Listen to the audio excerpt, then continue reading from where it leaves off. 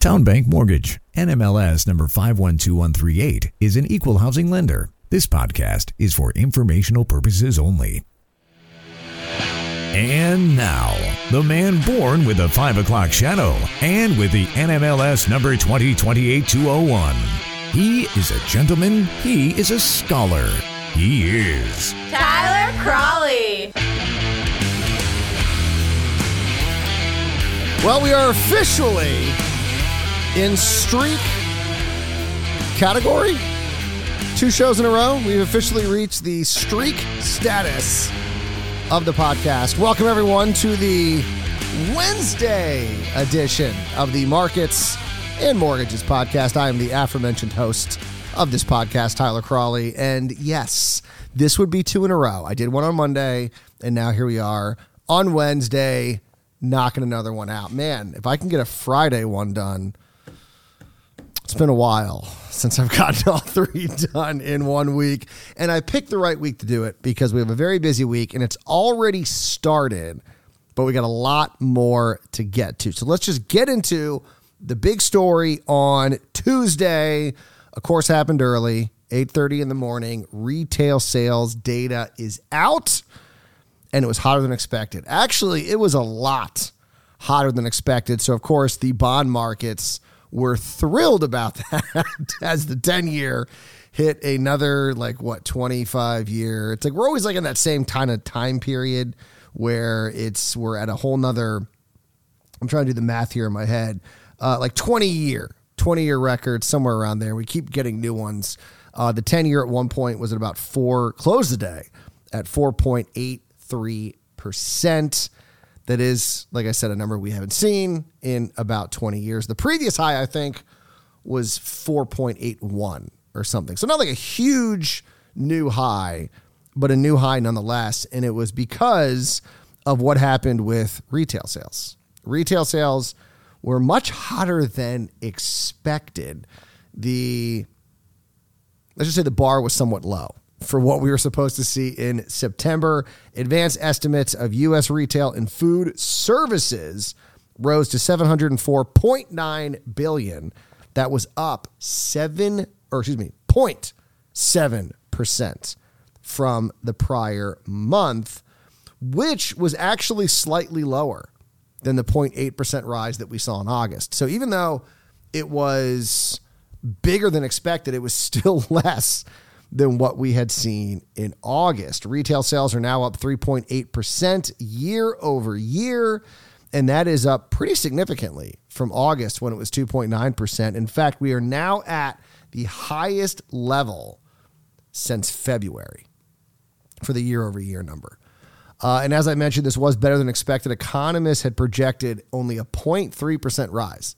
So more than double is what we saw in September. And as I mentioned, the markets kind of went a little crazy when this data came out. It's so funny because you feel like you're rooting against the home team because this data is actually good. I mean, it's good for the economy. There's still signs that the economy is chugging along full steam ahead, with unemployment, with consumer spending. And yet it's like, oh no, this is bad because it's pushing mortgage rates up. So that's kind of the downside. But if you're looking at it from any other perspective, you'd be giving 2 thumbs up. So what caused the bigger than expected jump? Miscellaneous had the best month. Miscellaneous stores. I still don't think I've ever looked up exactly what that is. Whatever it was, sales were up 3% month over month. 3% jump from August until September. Online retailers had the second best month with sales up 1.1%.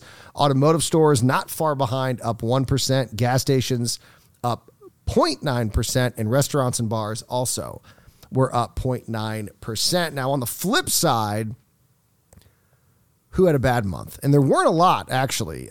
Clothing and electronic stores had the worst month. They're 2 separate categories. They both were down 0.8%. And then home improvement stores, I think, were the only other category in negative territory, down 0.2%. So that's why you saw that number so much higher, because really not a lot to the negative. Now, looking at the year-over-year number, it is the year of the bar. That is how I have dubbed it, at least for the month of September. Bars and restaurants are doing the best when compared to last year, with sales up 9.2%. Online retailers not far behind, with sales up 8.4%. Health and personal care stores up 8.3%. Automotive stores up 6.2%. And then general stores up 2%. On the flip side of that, we had furniture stores are having the worst year. Maybe the financing? I don't know. Maybe that's hurting them. They're down just under 6%. Department stores down 4.7%. And then gas stations. Yes, gas prices are up. I think they were up, if you look at CPI data, a couple percentage points. But they're still below where they were a year ago. So that's why you're seeing a negative number for gas stations, because gas prices, while rising, are still down year over year. Now, here's the big stat that matters, because a reminder, retail sales are not adjusted for inflation. And so pretty much the whole year, every time retail sales have come out, you had to compare it to CPI to get an idea of what is happening with actual sales. Because if inflation's up 5% and sales are up 2%, you're actually not seeing sales up 2%. They're not keeping pace with inflation. And here's what's interesting about September. For the first time since January, retail sales outpaced inflation. Just barely. They were better by 0.1%. So if you remember, the CPI for September was 3.7, and here we are at 3.8. Now, I will say this is not the most scientific. There was someone on Twitter, it was Charlie something, I can't remember his last name, it was like Bello, and he was noting that retail sales were actually down when adjusted for inflation. Now, they're probably using a very much more sophisticated algorithm or formula that I am not using. I'm just taking CPI and comparing it to retail sales. That's not the way to do it. That's definitely not. But it's a kind of rudimentary way of doing it to give you an idea of what's happening with inflation and sales. And so I like my method. It's also a lot easier. So we beat it by 0.1%, but we did beat it. And as the great philosopher Dominic Toretto once famously said, it doesn't matter if you win by an inch or a mile. Winning is winning. Beautiful quote. So they did beat it. They were better. But the markets, like I said, they saw it as a win, regardless of what is happening with actual inflation-adjusted numbers. The market took it as a win, and so mortgage rates weren't exactly loving this news. And who else is not loving the rise in mortgage rates? That was a really good transition that I kind of lost my place. Home builders, they are not loving the rising mortgage rates because home builder confidence in the month of October, the current month that we are in, fell. It's one of the only reports, mostly because it's looking at not compiling data, but a survey. It's one of the few reports that gives us like immediate data. Home builder confidence fell to a 9-month low in October, surprising economists who didn't even think we were going to see a drop from September to October. Home builder confidence fell 4 points to an index of 40 in October, 4-point drop from September, and is the lowest level since January. Home builder confidence is up 2 points from the same time last year, though. Because remember, last year it was on that epic dive, and I think it bottomed in December. And then, of course, every month leading up until, do the math in my head, July was the first time we saw it fall month over month. But for every other month, for 6 months straight, we saw an increase in home builder confidence. But now rates have become an issue.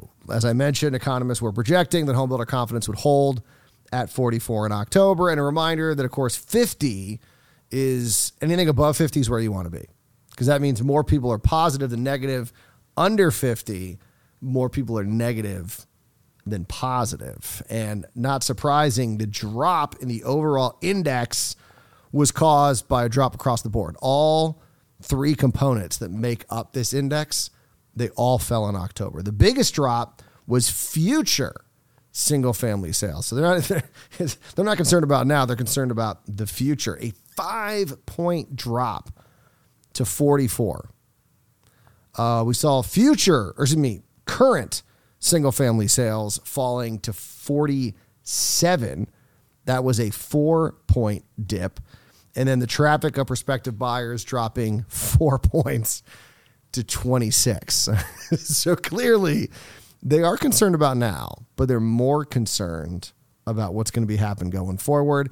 And then looking at the regions, the Northeast took back the solo lead of all four regions. It was kind of funny. I think it was like the South and Northeast were tied, then the South took it back, and then they tied again, and now the Northeast has taken it back. They led all four regions with an index of 47.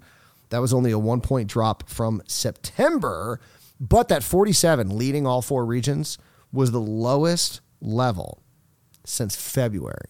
So they led, but we haven't seen a number that low that took the top spot since February. The South was number 2 after a 5-point drop to 43. Midwest fell 1 point to, I didn't actually put that in my notes, what they fell to, but it had to be higher than 35 because the West was at 35. They fell 7 points. I think the West had 7 points to lose, but apparently they do. They're at 35. And then here's something interesting. So we're talking about inflation data. Robert Dietz, who is the chief economist for the National Association of Homebuilders, who puts this out, had an interesting point about lowering inflation. We're in this very kind of paradoxical situation. I think I'm using that term correctly. So Dietz notes that boosting housing production would help reduce shelter inflation, in the CPI, that is responsible for more than half of the overall CPI index increase. So not the index. I think it's 1/3 of the index. It makes up, half of the increase that we saw in the last report. And that would aid the Fed's mission to bring inflation back down to 2%. However, uncertainty regarding monetary policy is contributing to affordability challenges in the market. So we're in this weird place. I mean, I guess it's like a catch-22 where someone has to go first, where inflation is remaining high because of shelter costs. But shelter costs are remaining high because rates are high, because the Fed and those in charge of monetary policy are keeping rates higher because they're worried about inflation. So it's like, if we could get rates to fall, really what we need supply. It's not just a rate issue, it's a supply issue. Because rate, all that really does is control demand. Rate does not control supply, except indirectly, which is what kind of Robert Dietz is referring to, is that rates have gotten to a point where builders are like, I don't think there's going to be a lot of prospective buyers, hence the index falling to, 26? So they don't think there's going to be a ton of buyers. So they're like, well, we're not going to build as much. But so they're not building. You're not seeing that supply come on market, which would help lower the prices, which would help lower shelter costs, which would then help lower rates, which would then lower shelter costs even more. But we need that, first kind of rock to fall to cause the avalanche. So right now we're in this Mexican standoff. Can you still say that? I'm saying it. I might get canceled for that. How many euphemisms can I come up with, or scenarios can I come up with in this podcast to describe the situation? So we got paradox, catch-22, Mexican standoff. We have this situation where someone needs to move, but they can't move because of the other guy. And the other guy's not moving because of the other guy. And so someone's got to move is the point that I'm making. And that's kind of, or not the point I'm making, that's the point that Robert Dietz is making, where we need shelter costs to fall to lower inflation. But in order for shelter costs to fall, we need builders to want to build. And in this higher rate environment, they're not convinced the buyers will be there. So they're not building, adding to the supply, which would help reduce prices. Reducing prices reduces shelter costs, which would then also reduce shelter costs because then rates would fall as shelter costs fall, dropping overall inflation. So we'll see who decides to move first. So that was the two big reports that we got on Tuesday. Now, Wednesday, today, wink, wink, a lot of info. So Tuesday night, I do not have this information in front of me. I'm recording it before it came out. China's economic growth data is supposed to be out. But then early this morning, we're getting UK data and Euro data with regards to inflation, I should say. I need to clarify what data we're getting. UK inflation is expected to have slowed 6.5%, and the Euro area is expected to show inflation slowing to 4.3%. For the longest time, the U.S. was way ahead of other countries, and now it seems as if the Euro area is getting closer to the United States, and that would be kind of a hit to the U.S. monetary policy. We'll also get mortgage demand and rate data, as always, at 7 a.m. Building permits are expected to fall 5.5%, and housing starts are expected to jump 7.6%. That is out at 8:30. So another possible mixed construction report, residential construction, with one category up, one category down. Completions probably will be up. We will see. And then at 2:00, we're getting the Fed's beige book. And then because we don't do a show on Thursdays, big report on Thursday, existing home sales are expected to have fallen 3.7% to an annual rate of 3.89 million. There was a piece the other day in the Wall Street Journal about how, with what's happening in housing, the slowing in sales because of the lack of inventory for the most part and a lack of demand, we could see the worst year since, I think, right after the big Great Recession. And so a lot of people are going to be watching for that existing home sales report. And then we get Japanese inflation data. So a lot of global inflation happening this week. We'll get to all of it on Friday's podcast, but you guys enjoy your Wednesday, enjoy your Thursday. We'll be back here Friday morning for another edition of Markets and Mortgages. And remember, as always, do not wait to buy real estate. You buy real estate and wait.